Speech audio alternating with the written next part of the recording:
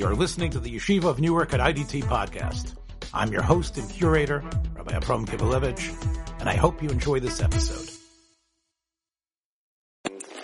And what the issue is in advance, and then hopefully talk about them in more serious depth. So I'll start with background. I think 4 years ago, I organized one of the CMTL's annual conferences for rabbis and educators, and I wanted to run one session on the problem of charisma. And I couldn't get anyone to participate, because no one understood what the problem was. Charisma is a good thing in education. Now, since then, unfortunately, owing to a series of scandals, and then a very interesting post by Paul Shaviv, who had been principal of Chat in Toronto, and also of Ramaz, so people began to understand what the issue of charisma is, and then recently, a post by Shana Goldberg in the aftermath of the Mayor Pagro scandal sort of formalized it somewhat, and then Ellie Fisher, somewhat at my prodding, dug out an article I had written 4 years earlier and rewrote it. So that in education, people are beginning to understand sort of what the issue is, but what there isn't, I think, what there hasn't been, is a philosophic context. And we tend to define, we run into the problem where charisma, like there's what in politics what's called the if by whiskey speech. Are you opposed to whiskey? Well, if by whiskey you mean the nectar of the gods that brings calm and peace. No, of course not. But if by whiskey you mean the drink of the devil that causes people to. So we have been a problem defining what charisma is, and it doesn't work if you say charisma is the thing that if good charisma is the stuff we like and bad charisma is the stuff we don't like. And in general, I tend to adopt what I think is a deeply rabbinic approach, which is that most characteristics are both good and bad, and the job is not to distinguish between the good kind and the bad kind, but the job is to establish a system in which the good uses emerge and the bad uses are controlled. And in the same way that Chazal talk about the Yetzirah for Aryeh, or the Yetzirah for Avodah Zarah, right? Those are things. The Yetzirah for Avodah Zarah is the same as the Yetzirah for positive religion. The Yetzirah for Aryeh is the same as the Yetzirah for Puravu.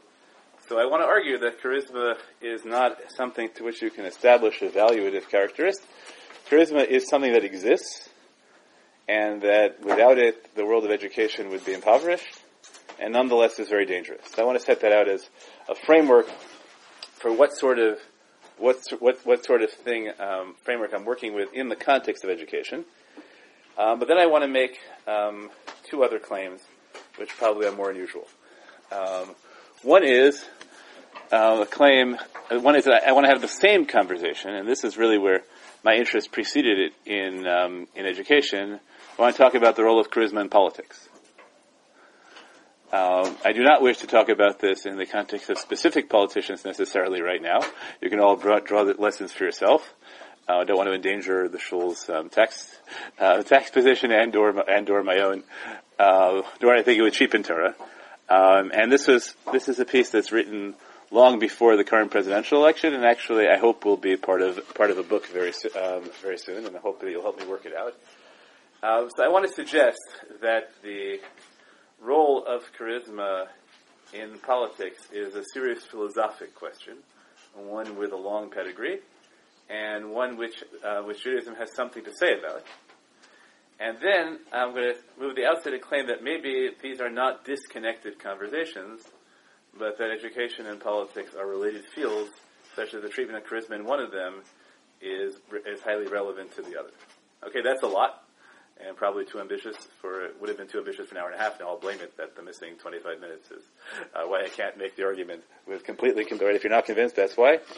But it's possible that it was excessively ambitious to begin with. So let's start with what charisma is. So happily now we live in a world where there are many dictionaries, and one can cherry pick the dictionary that gives the definition you want. So the dictionary that gave the definition I want was dictionary.com, whose primary definition of charisma is in the field of theology. Right? That charisma is a divinely conferred gift or power Second is the definition that I think is more common in the educational debate, which is a spiritual power or a personal quality that gives an individual influence or authority over large numbers of people.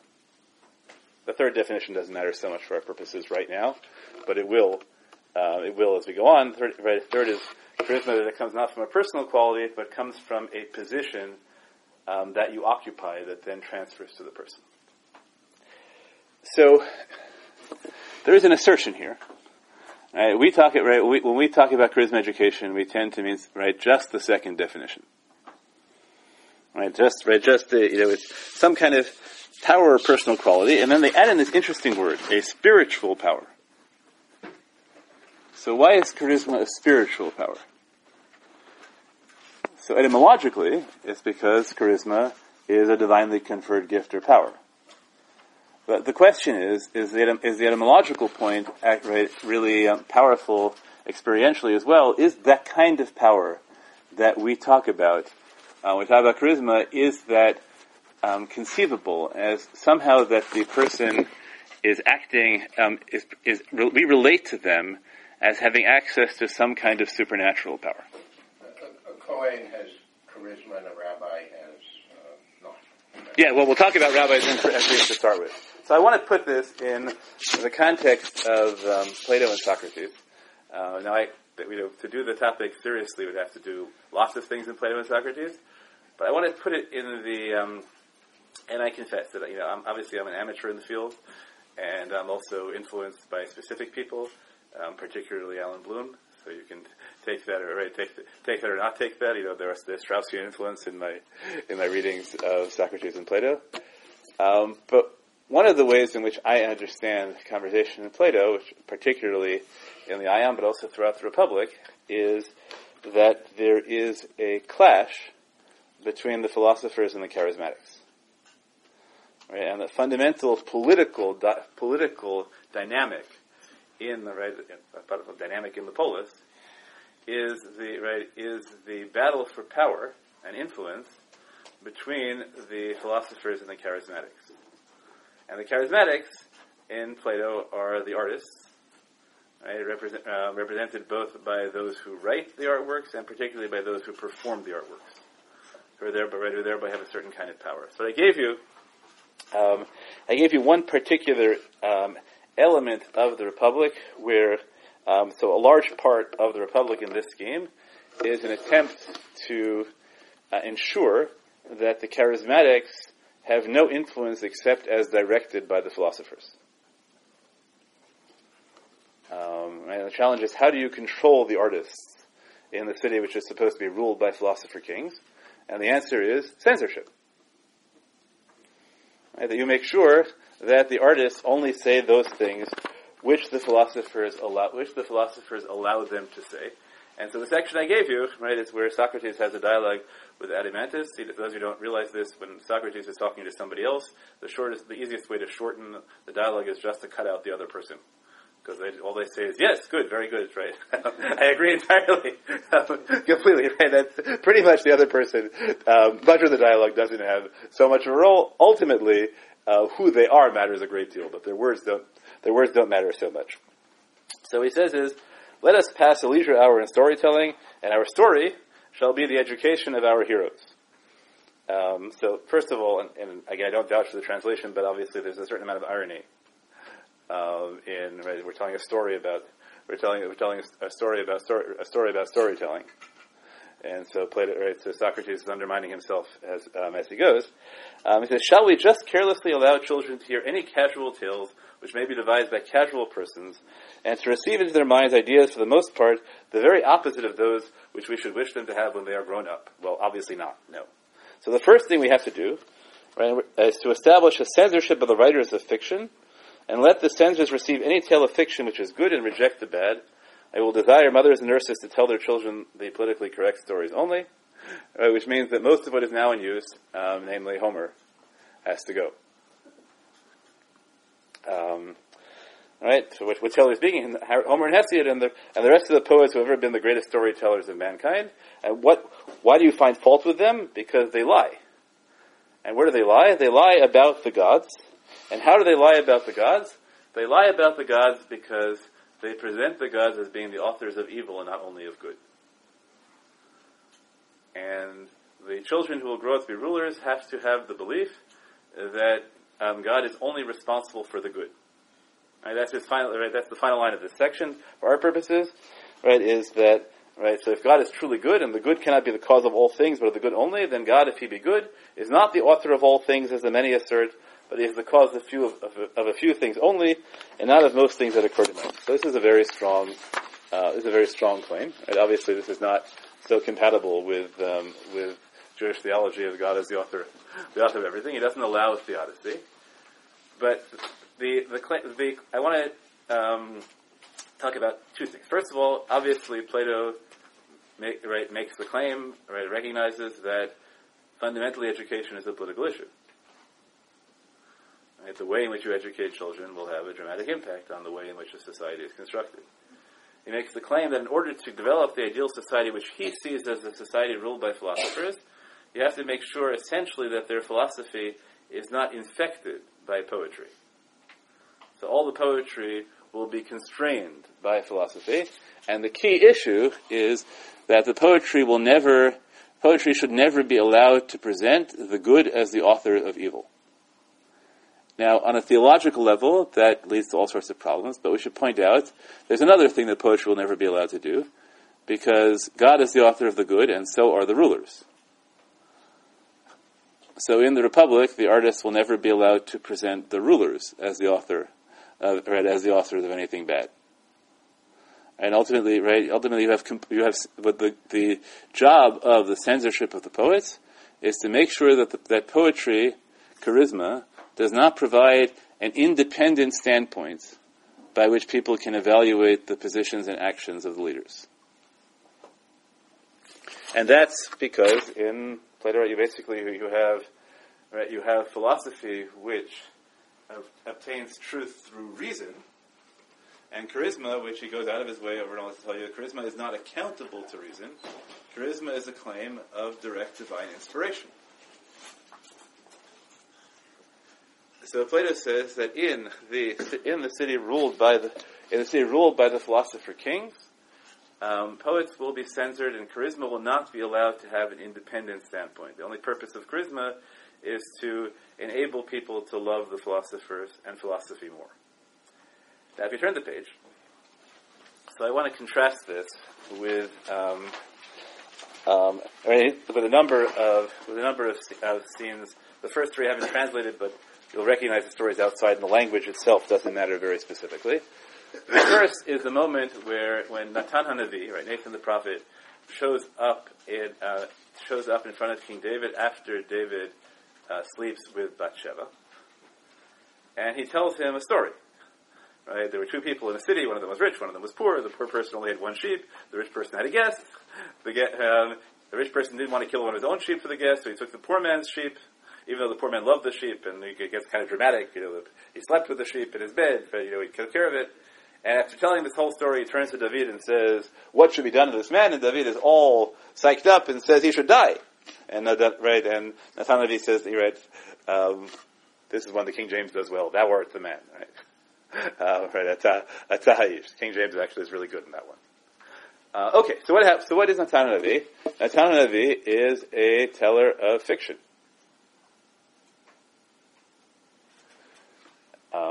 And he uses fiction. It's a story which is not true, and I'm not getting into the. I don't want to get into genres right now. And I gave you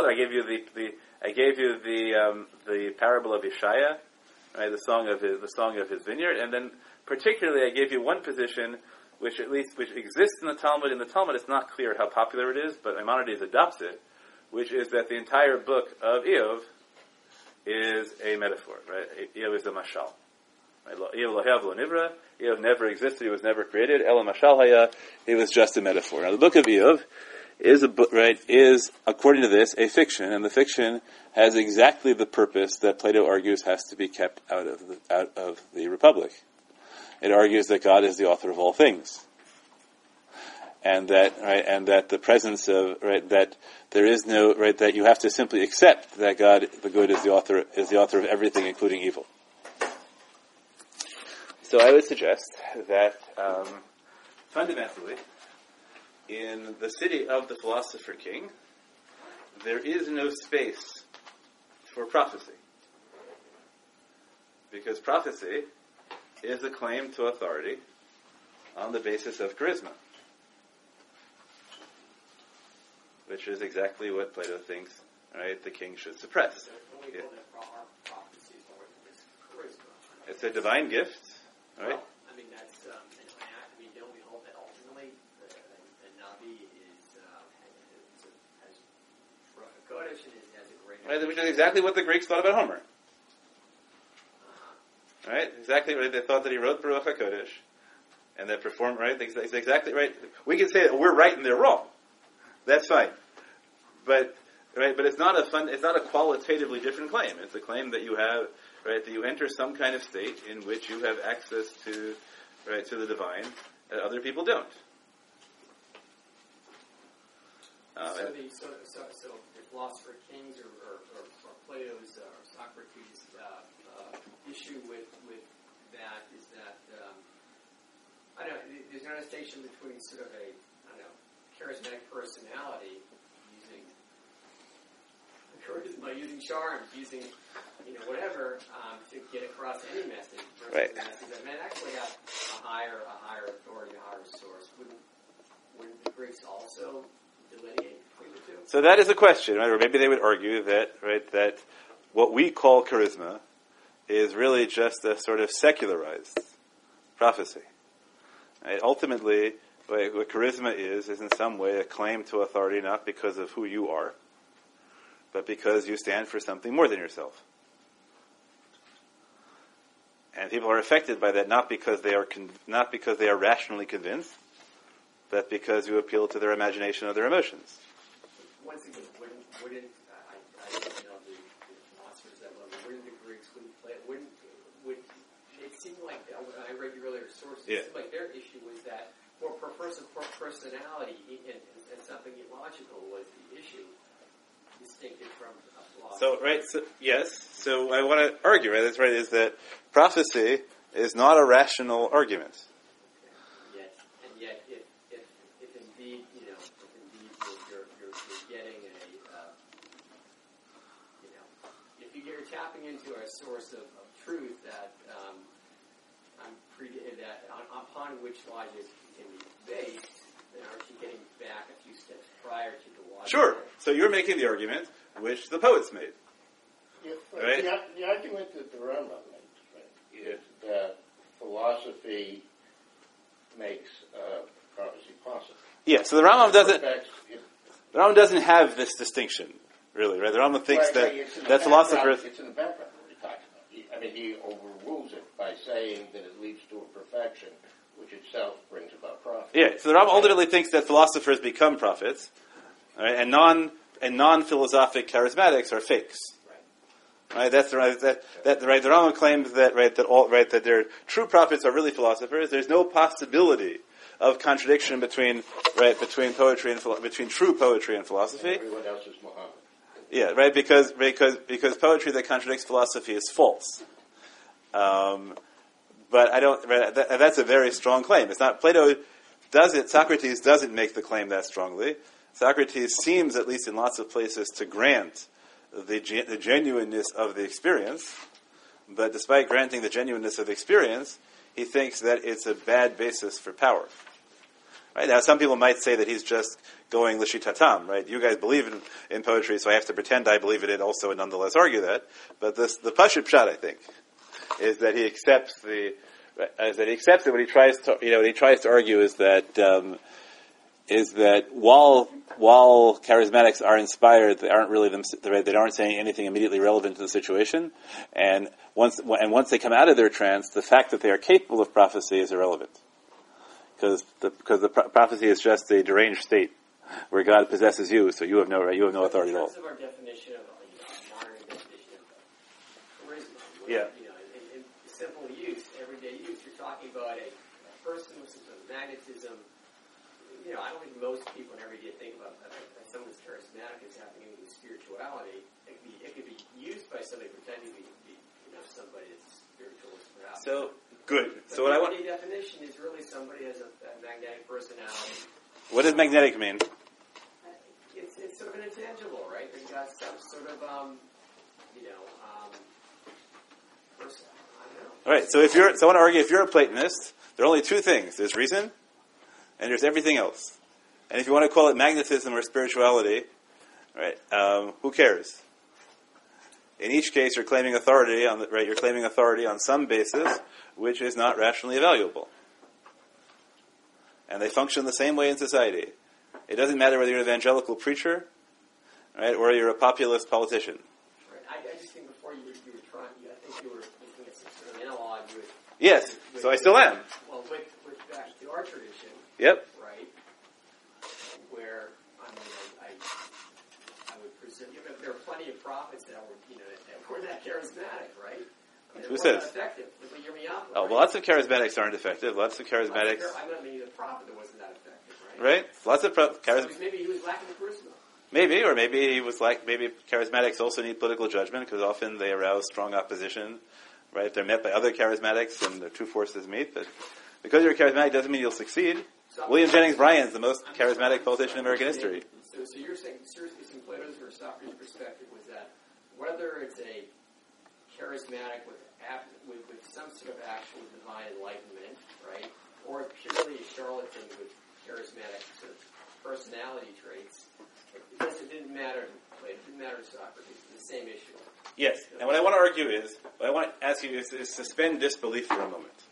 Right? Imagine that you're thinking, right? You are setting up a system, an educational system or political system, and the given is that you can't tell whether these people are authentic or not. And the question is, do you exclude them all? Do you include them all? Or do you try and find a system which will say, even though I don't know which are authentic or not, I will be able to allow the authentics to emerge? Right? I can control that.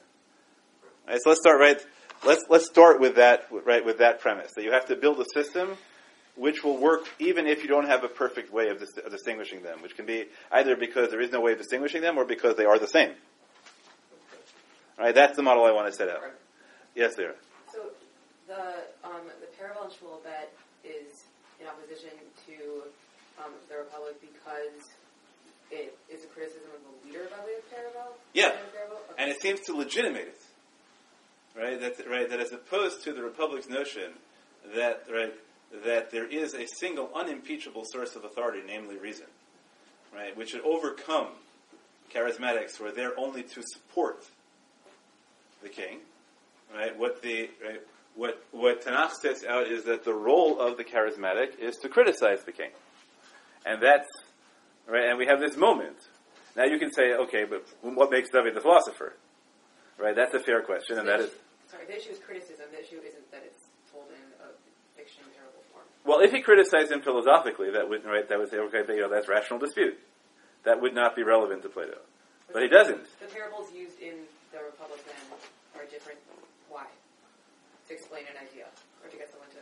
Because philosophers are allowed to use parables. Okay. Right? Because they derive their parables from reason. But that's not right. But prophets, I argue, in a non-Maimonidean scheme, don't derive their parables from reason. Right? David isn't argued into this, and David is trapped. Right? Somebody tells him a story, he reacts to the story, which is not a true story at all. It's entirely made up.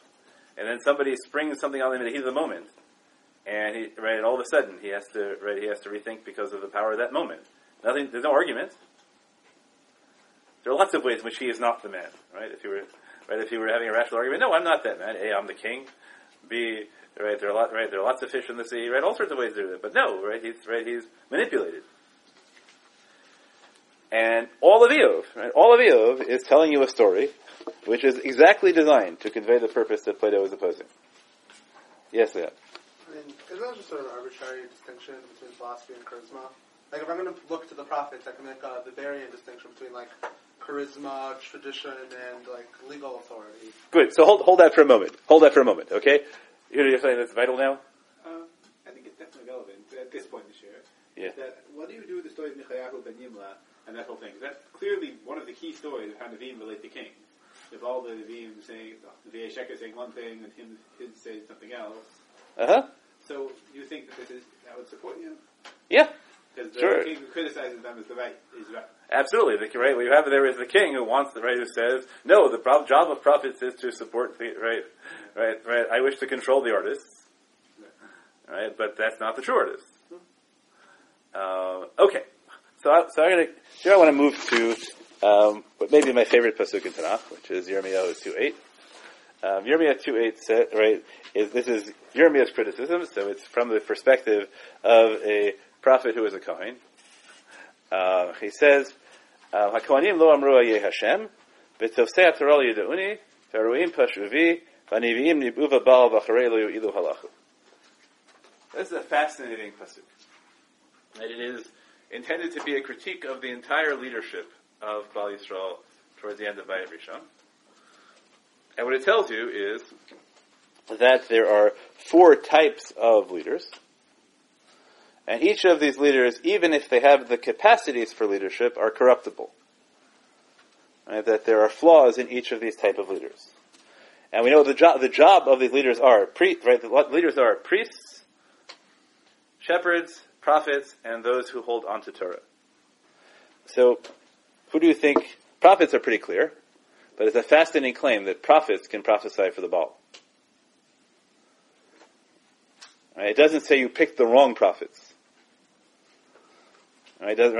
If you think that Kohanim are parallel to Nevi'im, right? So Kohanim are not failing their task, even though they are properly the hereditary priests. And the Nevi'im are not filling their tasks, even though they are properly Nevi'im. Right? The Nevi'im can mistake, what they are told, which we know because Shmuel can't tell between the voice of God and Eli. Right? The prophets don't always get what they're don't always get it right. Okay, so now who are? What does this have to do with charisma? We'll get. I haven't gotten there yet. Oh. Okay, and then we have shepherds and those who hold on to Torah.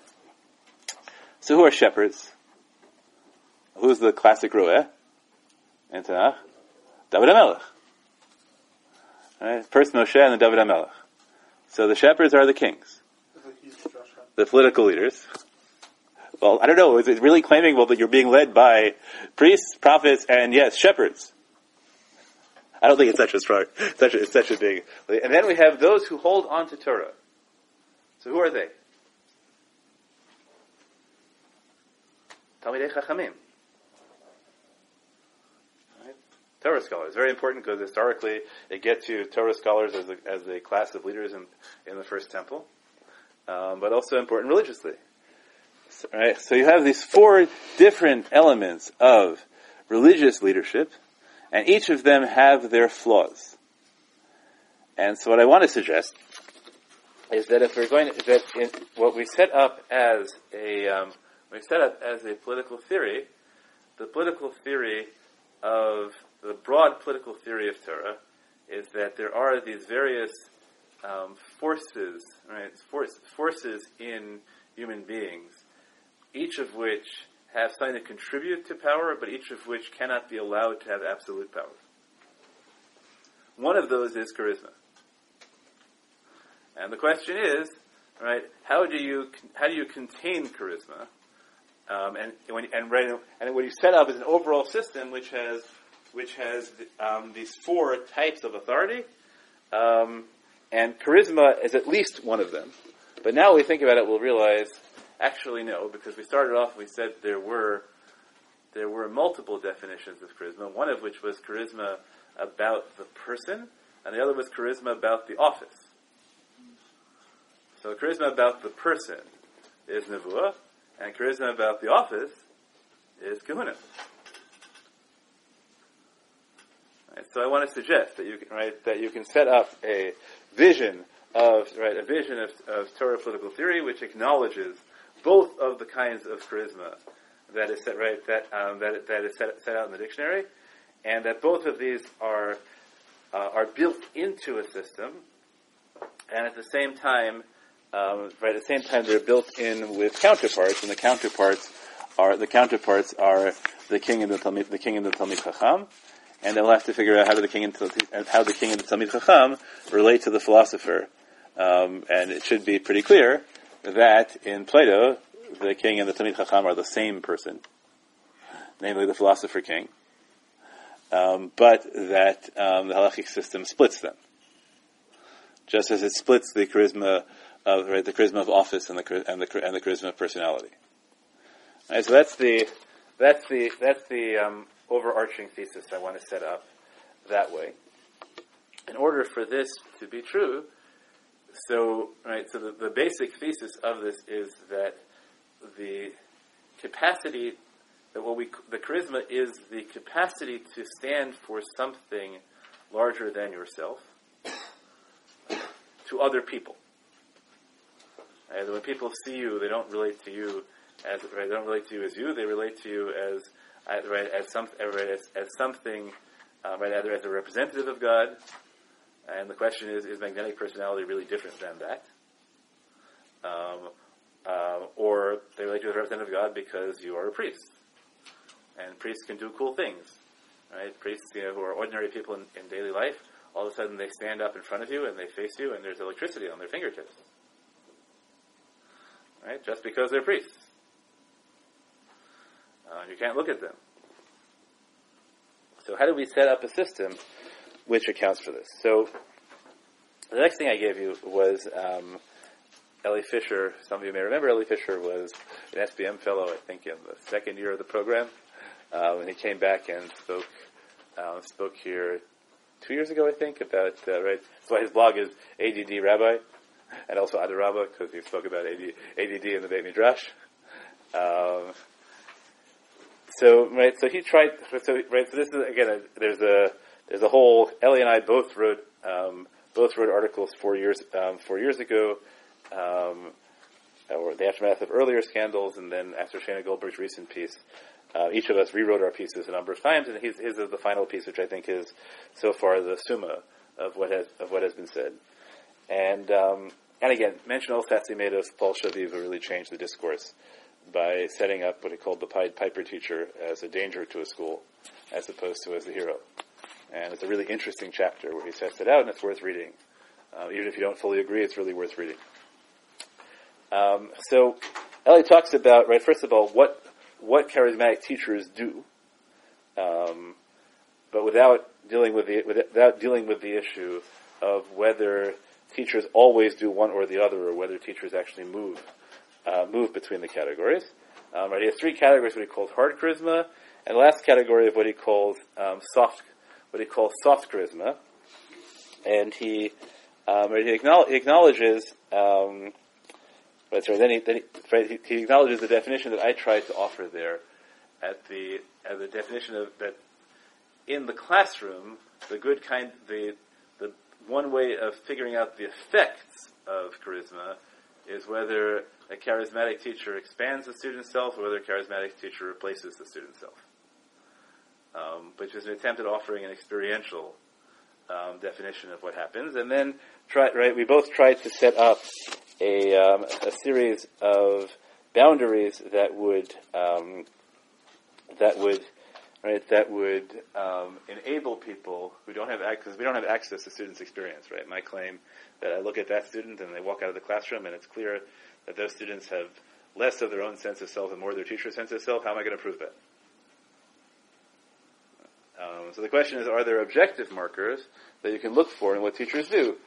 So the one, which I think is just really important pragmatically, but also important in terms of understanding this, is that most forms of energy are fungible. And so most charismatic teachers, charisma is easily transformable into erotic appeal. And so a very easy test is whether a teacher stretches boundaries in terms of yichud specifically. And so I think that in a from school, it's a pretty easy test. If you have a teacher who you recognize as being a charismatic personality, no later than the second, even minor offense has to be a firing offense. Which does not mean that they're necessarily manipulative. I want to be clear. There are people who are manipulative. It's just because they're human beings. and if they put themselves in situations where they're tempted, other people are tempted, eventually they're going to slip. And if they're not self-aware enough to realize this is happening, then you have to get rid of them. Because it's just a scandal waiting to happen. And this can be done. You can walk over to teachers. I've done that. Walk over to teachers and say, you may not realize it, but half of your students have your picture on their wall. And often teachers don't realize it. But you have to be aware of it, right? It has to change the way you react to it. When you react to them, I learned this from there is a novel called, I think there are two novels I always read together, right? Up the Down Staircase and The Blackboard Jungle. Up the Down Staircase is supposed to be a cheerful novel about teaching in inner city high school. The Blackboard Jungle is supposed to be a hopelessly depressing novel of that sort. But one of the scenes there, is the scene of the teacher who was totally unaware of the impact on the student. And what happens when the student sends a love letter and the teacher corrects the grammar. So I think that's one thing. There's other practical things, but another one which I think is there are two really big things that come out of Ellie's list. One is what is the ratio of content to unmoored emotion in a teacher's inspirational talks? Can the talks or lessons be quantified in terms of thinking, textual or interpersonal skills, or only or mostly in terms of emotion and inspiration? How does the teacher respond to a student who questions, challenges, or rejects his or her assertions? Now, pragmatically, by the way, it's very, very important not to ask teachers what they do, because many teachers who are the worst at this believe they are the best. That's just the reality that you have to be aware of this. But I think it's an interesting claim. What Ellie's basically saying is that people who speak in terms of what I would call, in our initial definition, pure charisma, right, that their arguments are not rooted in any other evaluative system, right, are much more dangerous than people who are accountable to something other than the power of the experience they give you. Right, that's really the difference. I'm cynical about this, I have to say. So I tend to be deeply, deeply cynical about schools who have what they call the ruach person, because I don't know what the Torah is in there. Right? The ruach person is the person who runs the pep rally for the basketball team, and the ruach is the person who runs who runs the pep rally for the Siyam Mishnayos, whatever. Right? The ruach is ruach. There is a value in having in having an energy person, but I think that Ellie's distinction is important, and there we get back. We go back into the Platonic model, right? It means that the charisma has to be answerable to philosophy. It can't be itself, right? It can't be self-justifying. And in the end, so he quotes. He gives a fascinating metaphor. He says that God is not in the earthquake, the great gust, or the fire, but in the still small voice. And he does it on purpose because he thinks that the classic biblical who is taught in the standard model. We won't redo the Tanakh thing right now. The standard model, right, who is it who's taught that God is not in the earthquake, the great gust, or the fire? Eliyahu Navi, right, who is the ultimate charismatic. Eliyahu Navi is all about grandiose effects. But I want to finish that by saying, Rabbi Jonathan Sachs, in one of his better moments, points out, it's true that God is not in the earthquake and the whirlwind and the fire in Eliyahu, but he is in Eov. Right, the book of Eov ends with God answering out of the whirlwind. So whatever lesson Eliyahu learns is not absolute. And Sefer Eov stands again as the antithesis of the Platonic system, in which fiction has its own, fiction charisma has its own standpoint, which is valuable. Okay, so so I want to set that out as first of all as an educational thing. That the claim being that charisma, the capacity to convey some form of inspiration, is simply it's a human capacity. It's really hard for a school to work without people who provide energy.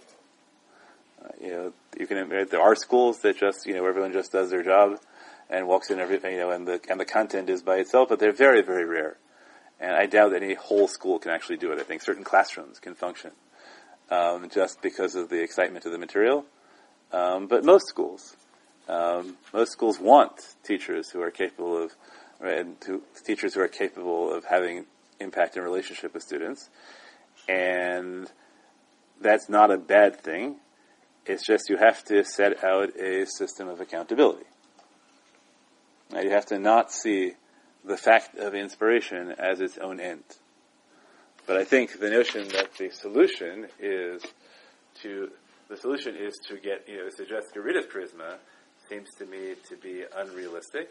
And then I want to argue further. It's not just that. It's that you can have a school which is run entirely by Tosei HaTorah. Right? It's run by Talmidei Chachamim. And at the end of the day, you can say that's brilliant, but nobody knows God. Right? So it's not right that there isn't. It's not. I don't think that the halachic system is intended to emulate the Republic. So, is there a way of, right, the things that I have argued, right? So when we're talking about education, so I'm frank. I'm basically arguing out of my own experience. Right? I haven't quoted the only text I've really quoted at you, one pasuk in Yirmiyah to set up a model which is not dealing with education. And what I basically did was I used Plato to move, right, to claim that philosophy and education are connected. Then I used Plato as a straw man to try and argue that we have something different. But I haven't rooted the system that I'm trying to use. Yes? Just trying to understand in terms of your 9-point series, it kind of set up thinking that in order, that in terms of when a teacher, an effective teacher is only an effective teacher if he can bring the material to life with charisma, or is there another dimension to teaching that is more than just the fact that figures in material, is maybe even non-charismatic, but in some way he animates the material, makes it relevant to the students, and that's irrespective of charisma. So I'm denying the term non-charismatic. Okay, so if you can't, if it's either there's either a rational, reasonable presentation of the facts and the figures and the logic material and the actual, right, or there is a charismatic presentation right, of material, and it's either or. Right, and we shouldn't, confuse charisma with bells and whistles. There are lots of different ways to There are lots of different ways to engage in charisma. So just to be clear, though, it's theoretically possible an effective teacher that's presenting material in terms the student can understand, maybe setting examples from the real world, and the teacher's not very compelling, per se, otherwise, in terms of personality, but is able to... If the student comes out in love with the material, so the student says, the teacher is boring, I never want to hear them again, but I was really interested by the subject, great. Not so likely. So just to be clear, so when you say for a teacher not to be boring, then that implies some aspect of charisma. Yeah. I think philosopher kings, right, are unlikely to be able to rule simply because people say, they're very smart.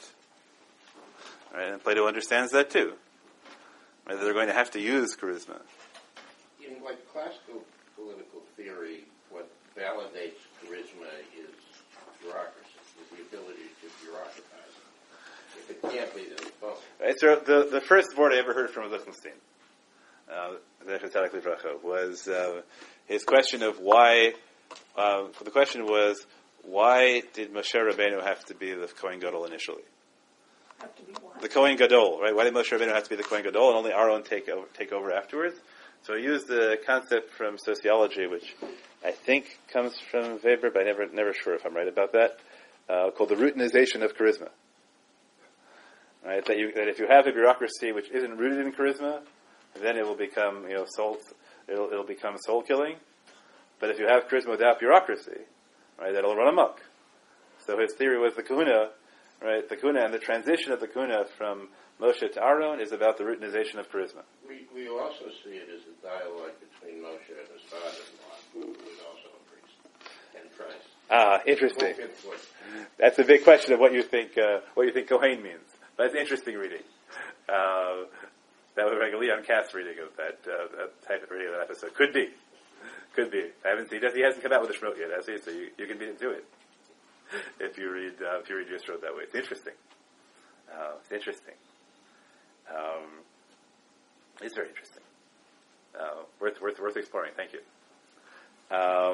Okay, so what I want to say, the question is there sort of concrete evidence in halacha for the type of arguments I'm setting out, or am I just setting it out? I have to say, when I proposed this to the editor, when I proposed the book to Magid, so the response, I said I want to build a political theory out of the sources of halacha, as opposed to imposing, taking a political theory and proving that halacha holds the existing political theory. I was told this was very, very ambitious, to try and build a theory actually out of the internal material, as opposed to it. So here's what I want to, step one I want to argue. So first of all, we're on page 4. You have in Devarim, two parshiot,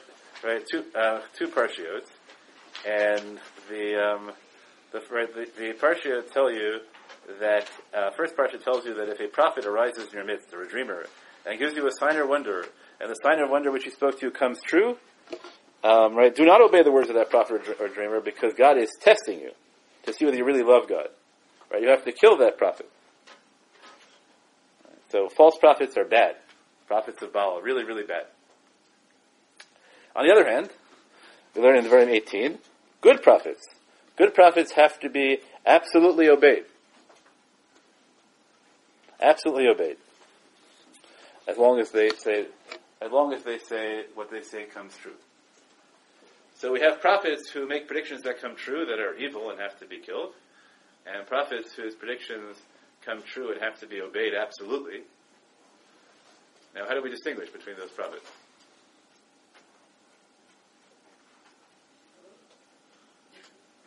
It's kind of hard, right? Pardon? Wait and see. No, we're waiting. They make the first prediction, right? And it comes true. And then they say, I want you to go eat pork. Now, if they're true prophets, you are absolutely obligated to obey them. And if they are false prophets, you are absolutely obligated to kill them. Now what do you do?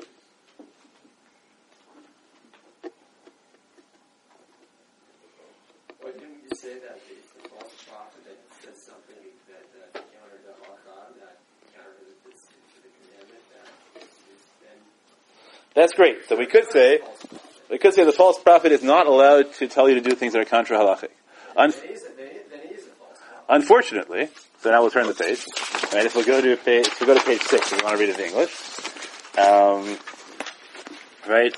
So Maimonides, the Rambam tells you, if you read through this session, right. So if you take a look in the middle of the second paragraph, there's the 3 dots, and after the 3 dots, there's the word likewise.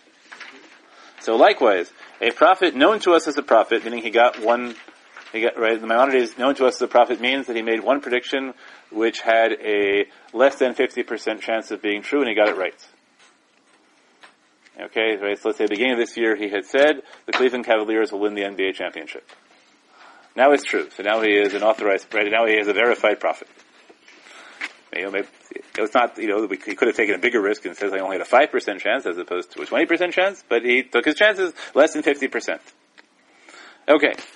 Likewise, a prophet known to us as a prophet tells us to transgress one of the commandments stated in the Torah, or many commandments, whether severe or light, for a time, it is commanded to obey him. As we have learned from the early sages of Vaya tradition, in everything, if the prophet tells you to transgress the words of Torah, like Elijah at Mount Carmel, obey him, except in matters of idolatry. The prophets are not allowed to command you to commit idolatry. But they can command you to do anything else, as long as, right, they cannot claim that the Torah has been changed to do this. They have to say, even though the Torah says this, and it always says this, and will always say this, but you, right now, should not do this. Well, don't we also have a tradition, for example, that, if it's a cutter or something, like exigent circumstances, like, the fasting or in the case of... Yeah, that's Pikuach Nefesh. Pikuach Nefesh, right? Yeah, Pikuach Nefesh is part of the law. Okay, but are you saying this is outside right. of that? This is Yom Kippur, you're perfectly healthy, and we say to you, Andy Warren, it's time to have that cheeseburger. In front of the whole shul, that's what it needs right now. That was a problem, and Navi wasn't right? Well, we'll have to find out, right? This is the risk. How do you know? The classic model again is Eliyahu at Mount Carmel, right before he has the scene. Because what Eliyahu does is he brings the sacrifice at Mount Carmel. You're not allowed to do that. There's a temple. And in fact, it has all sorts of dangerous consequences because, at least my theory, I don't think it's a radical thesis, but the rest of Tanakh, even the best kings, what's the thing they never get rid of? The high places. Why? Because anytime they try, somebody says, look over there. That's the altar that Eliyahu Navi built. And you were telling me I can't do that? Right? That was the price of Eliyahu Navi's charismatic breaking the law. That people never believe that it's against the law anymore. Except that I think most of the time it's talking about that people didn't kept the high places. It's talking about Yehuda and Mount Carmel was in Israel. Okay, fair point. Fair point as to what really happened in Israel, where the Israel have any hope of getting rid of that, right? Because they don't have a Beit HaMikdash, right? So they're all worshiping Avodah Zarah. But I'm arguing, even in Yehuda, right? They're just looking up there, right? There's a mountain. That's where the altar is. What are you talking? I think, okay, interesting point, right? It would be cooler if it happened only in Israel and not in Yehuda. It would be cooler. I agree. But isn't there a difference, though, in terms of when you say that the Navi is, for example, maybe adding a practice or adding some sort of a requirement or something for a given situation versus going against the Torah in terms of, if the Navi were to say, okay, for now, just eat pork, you have to eat pork all the time, clearly you're going against. Right. Something. But if he says for the next 1,000 years we'll eat pork, that's fine. Okay. No. I guess there would have to be some sort of overriding rationale for design. Similar to the case of Eliyahu at the time was afraid that Good. That he was going to lose the nation. And who's going to decide whether his argument is good enough? And how? Right, let's suppose. It wasn't going to be that. It wasn't going to be that generation. I'll give you. Here's a case. Right, it's one of my favorite cases in responsible literature. I taught it here some years ago. Maybe some of you will remember it. There's a woman, nice, virtuous, middle class woman, married to a fine, upstanding traveling salesman, or international businessman. International businessman goes away. Woman, kindly, open-handed, man shows up, wearing a hair shirt. Right, obviously, very pious man, asks hungry, asks for shelter. Woman takes him in. Very impressed with the man's piety. He won't eat anything but bread and water. He sleeps on the floor. Every once in a while, he does all sorts of things. Obviously, he's ecstatic.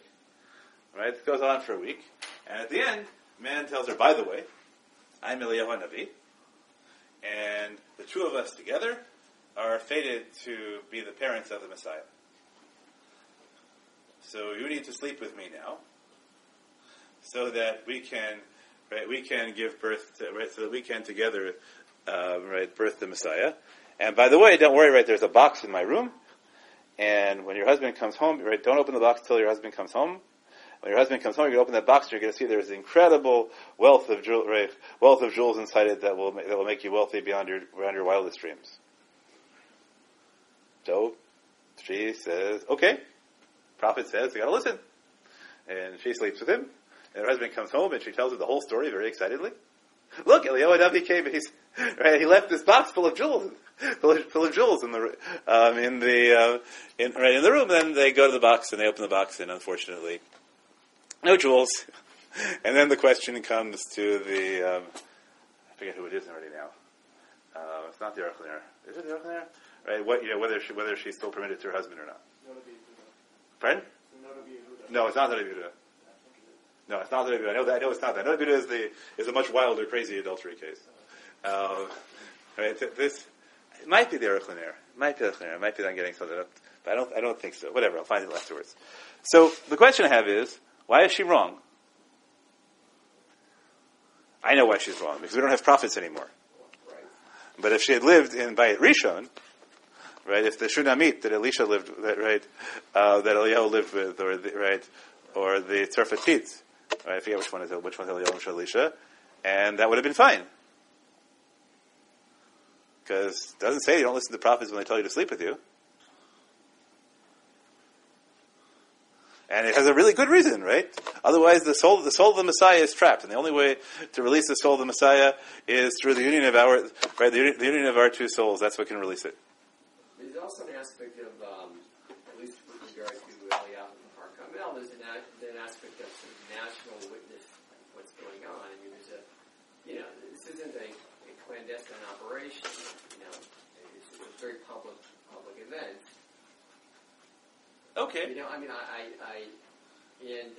not sure I see what especially, I don't know if it's in the Pesukim and all, but you don't see any, what's the personal agenda, what's the personal gain to be gained by the prophet in the case of Aryeh or Carmel, aside from... Okay, so now you're saying all sorts of really interesting critiques. So you're saying that another critique, not mentioned in the Rambam, is that if a prophet tells you to violate halacha in a way which, right, there's a new rule which is a, what's it called? A conflict of interest rule.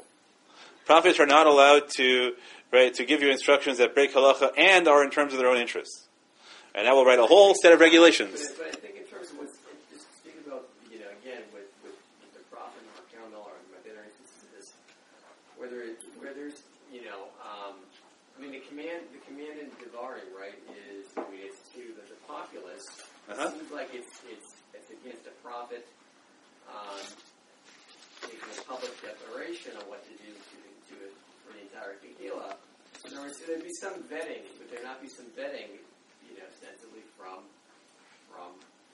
the greater society, whereas, the case of, some charlatan, making some kind of like side deals and making some kind of, pushing himself in some Who does the vetting, and since when do you trust people to do good jobs? Chance for some kind of national vetting. If you're in front of 1,000, 10,000 people, somebody's going to call you out if you're off base. Okay, it's a nice thing, but that person will probably get stoned.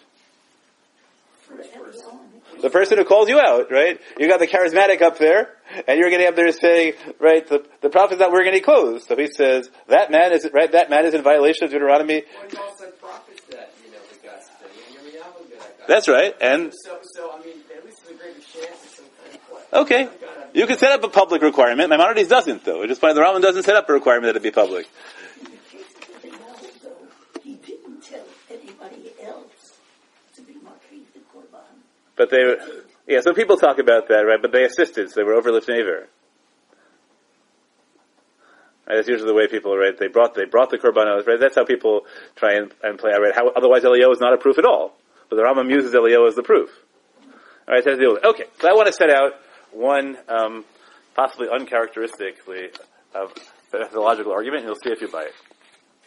So, in the first chapter of Mishnah Sanhedrin, first chapter of Mishnah Sanhedrin is a very complicated. We're on page 7 now. A very complicated literary phenomenon because it keeps on listing things, and there are with common endings, but breaking them up. Like paragraph which says, right, these 3 kinds of cases are judged by courts of 3. These sets of cases are judged by courts of 3. These sets of cases are judged by courts of 3. You feel like, why don't you just have it in one long sentence? Right, so it's difficult to figure out what the literary structure of the opening chapter of Sanhedrin is, because as opposed to having the list of things that are judged by 3, the list of things that are judged by courts of 23, the list of things that are judged by courts of 71, it breaks each of them into independent sentences with the same outcome at the end of it. So Rabbi Soloveitchik, in one of his famous Shurim, claims that the breakup of the courts of 71, the reason they're broken into multiple sentences is because the Great Sanhedrin wears multiple hats. And he sets out the types of hats. He says that they serve a role as the symbolic sovereign, and they serve a role as the embodiment of the intellectual tradition, and they serve a role as the high court.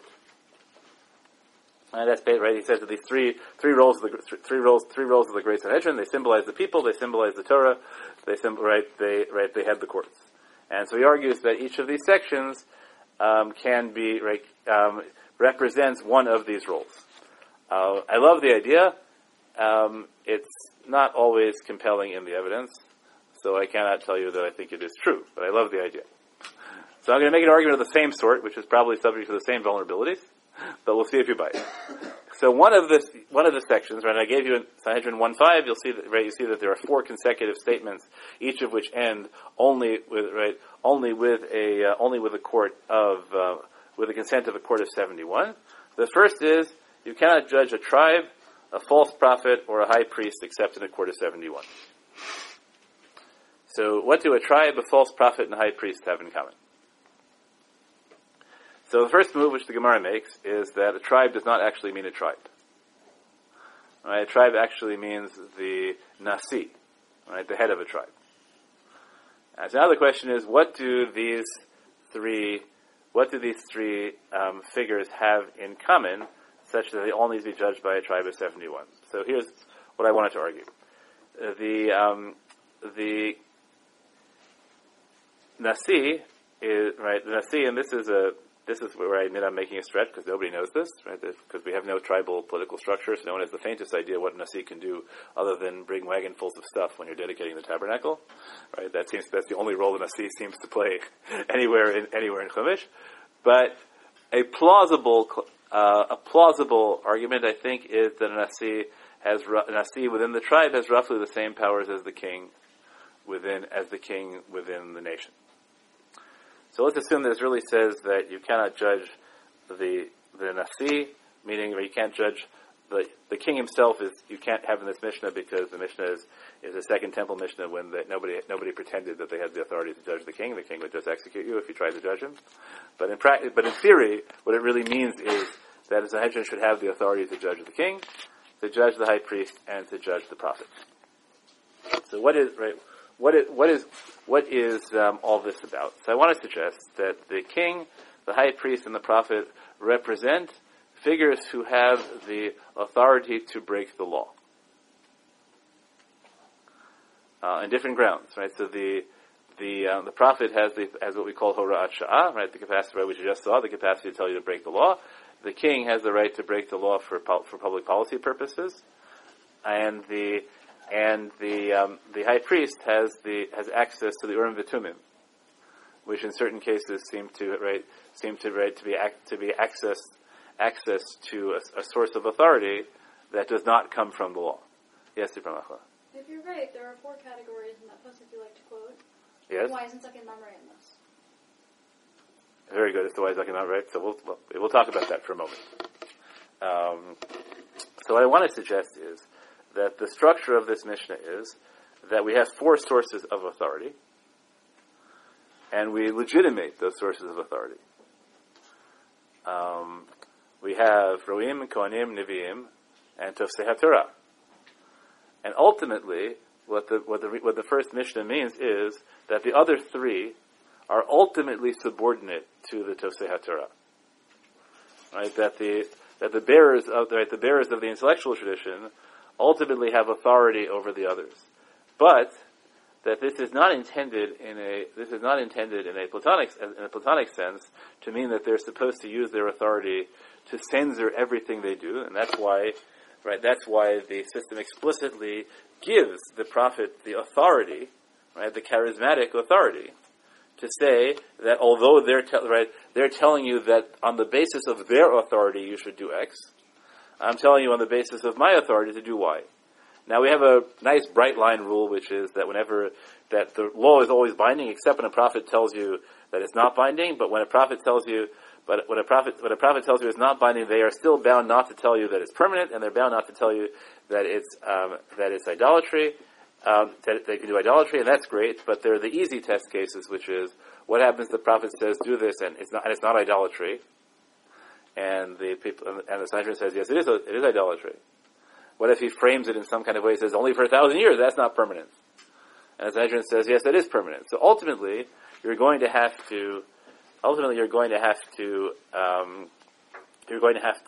enable somebody to decide. And also, the way the system is set up, there is this enormous vulnerability, which is that the prophet can act out of self-interest.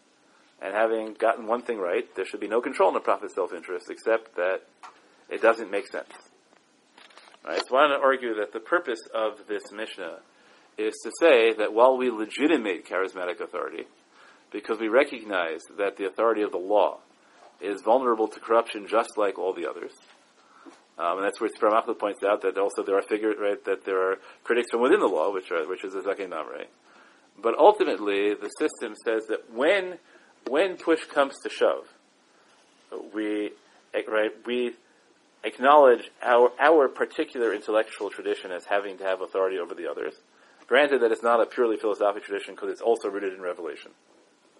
Right, so the authority of our intellectuals is ultimately rooted in something charismatic as opposed to something human. But we set it up as an ultimate claim, but we set up a system which doesn't assume that because the ultimate authority belongs to the intellectuals, therefore the intellectuals should use it to control the others. Right? All they're supposed to do, right? It's just that there are extreme limits. And then I want to argue, and this will finish with this, is that probably the most popular Gemara that people use nowadays, right, we just taught on Shabbos, is the story of Tanur Shalach Nai, and the famous line that everyone loves is Lo B'Shamayim Hi, right? Torah is not in heaven, which people often understand as a declaration of human freedom.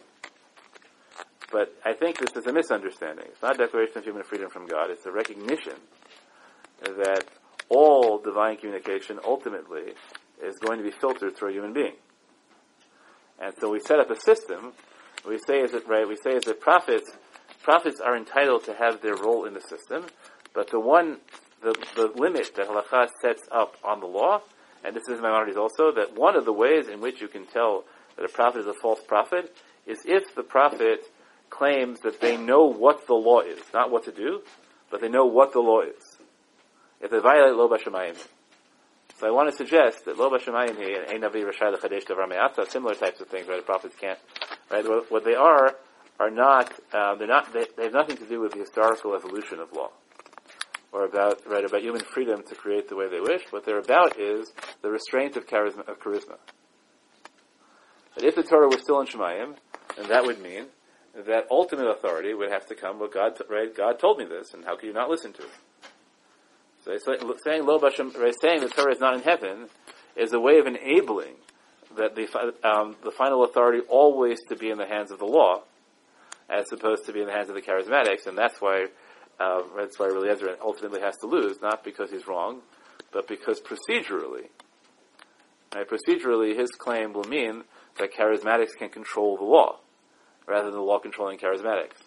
And given a choice, even, right, so I want to set out, and this is the political theory of halakha is that charisma is necessary because philosophers are corruptible like everybody else. I mean, it's right, Tosei Torah cannot know you. But it doesn't set up a system where we just say, okay, we'll let the charismatics and non-charismatics fight it out, and whoever wins. It's a system that creates the space for charisma, but also makes clear that in the end, if you have to choose, that the law has authority over charisma. The charisma has to be accountable, and then I'm arguing that is actually an effective model for thinking about the role of charisma in education as well. Right? That that charisma is necessary. Thanks for joining us for another episode from the Yeshiva of Newark at IDT Podcast. Be sure to subscribe on your favorite podcast app so you don't miss a single episode.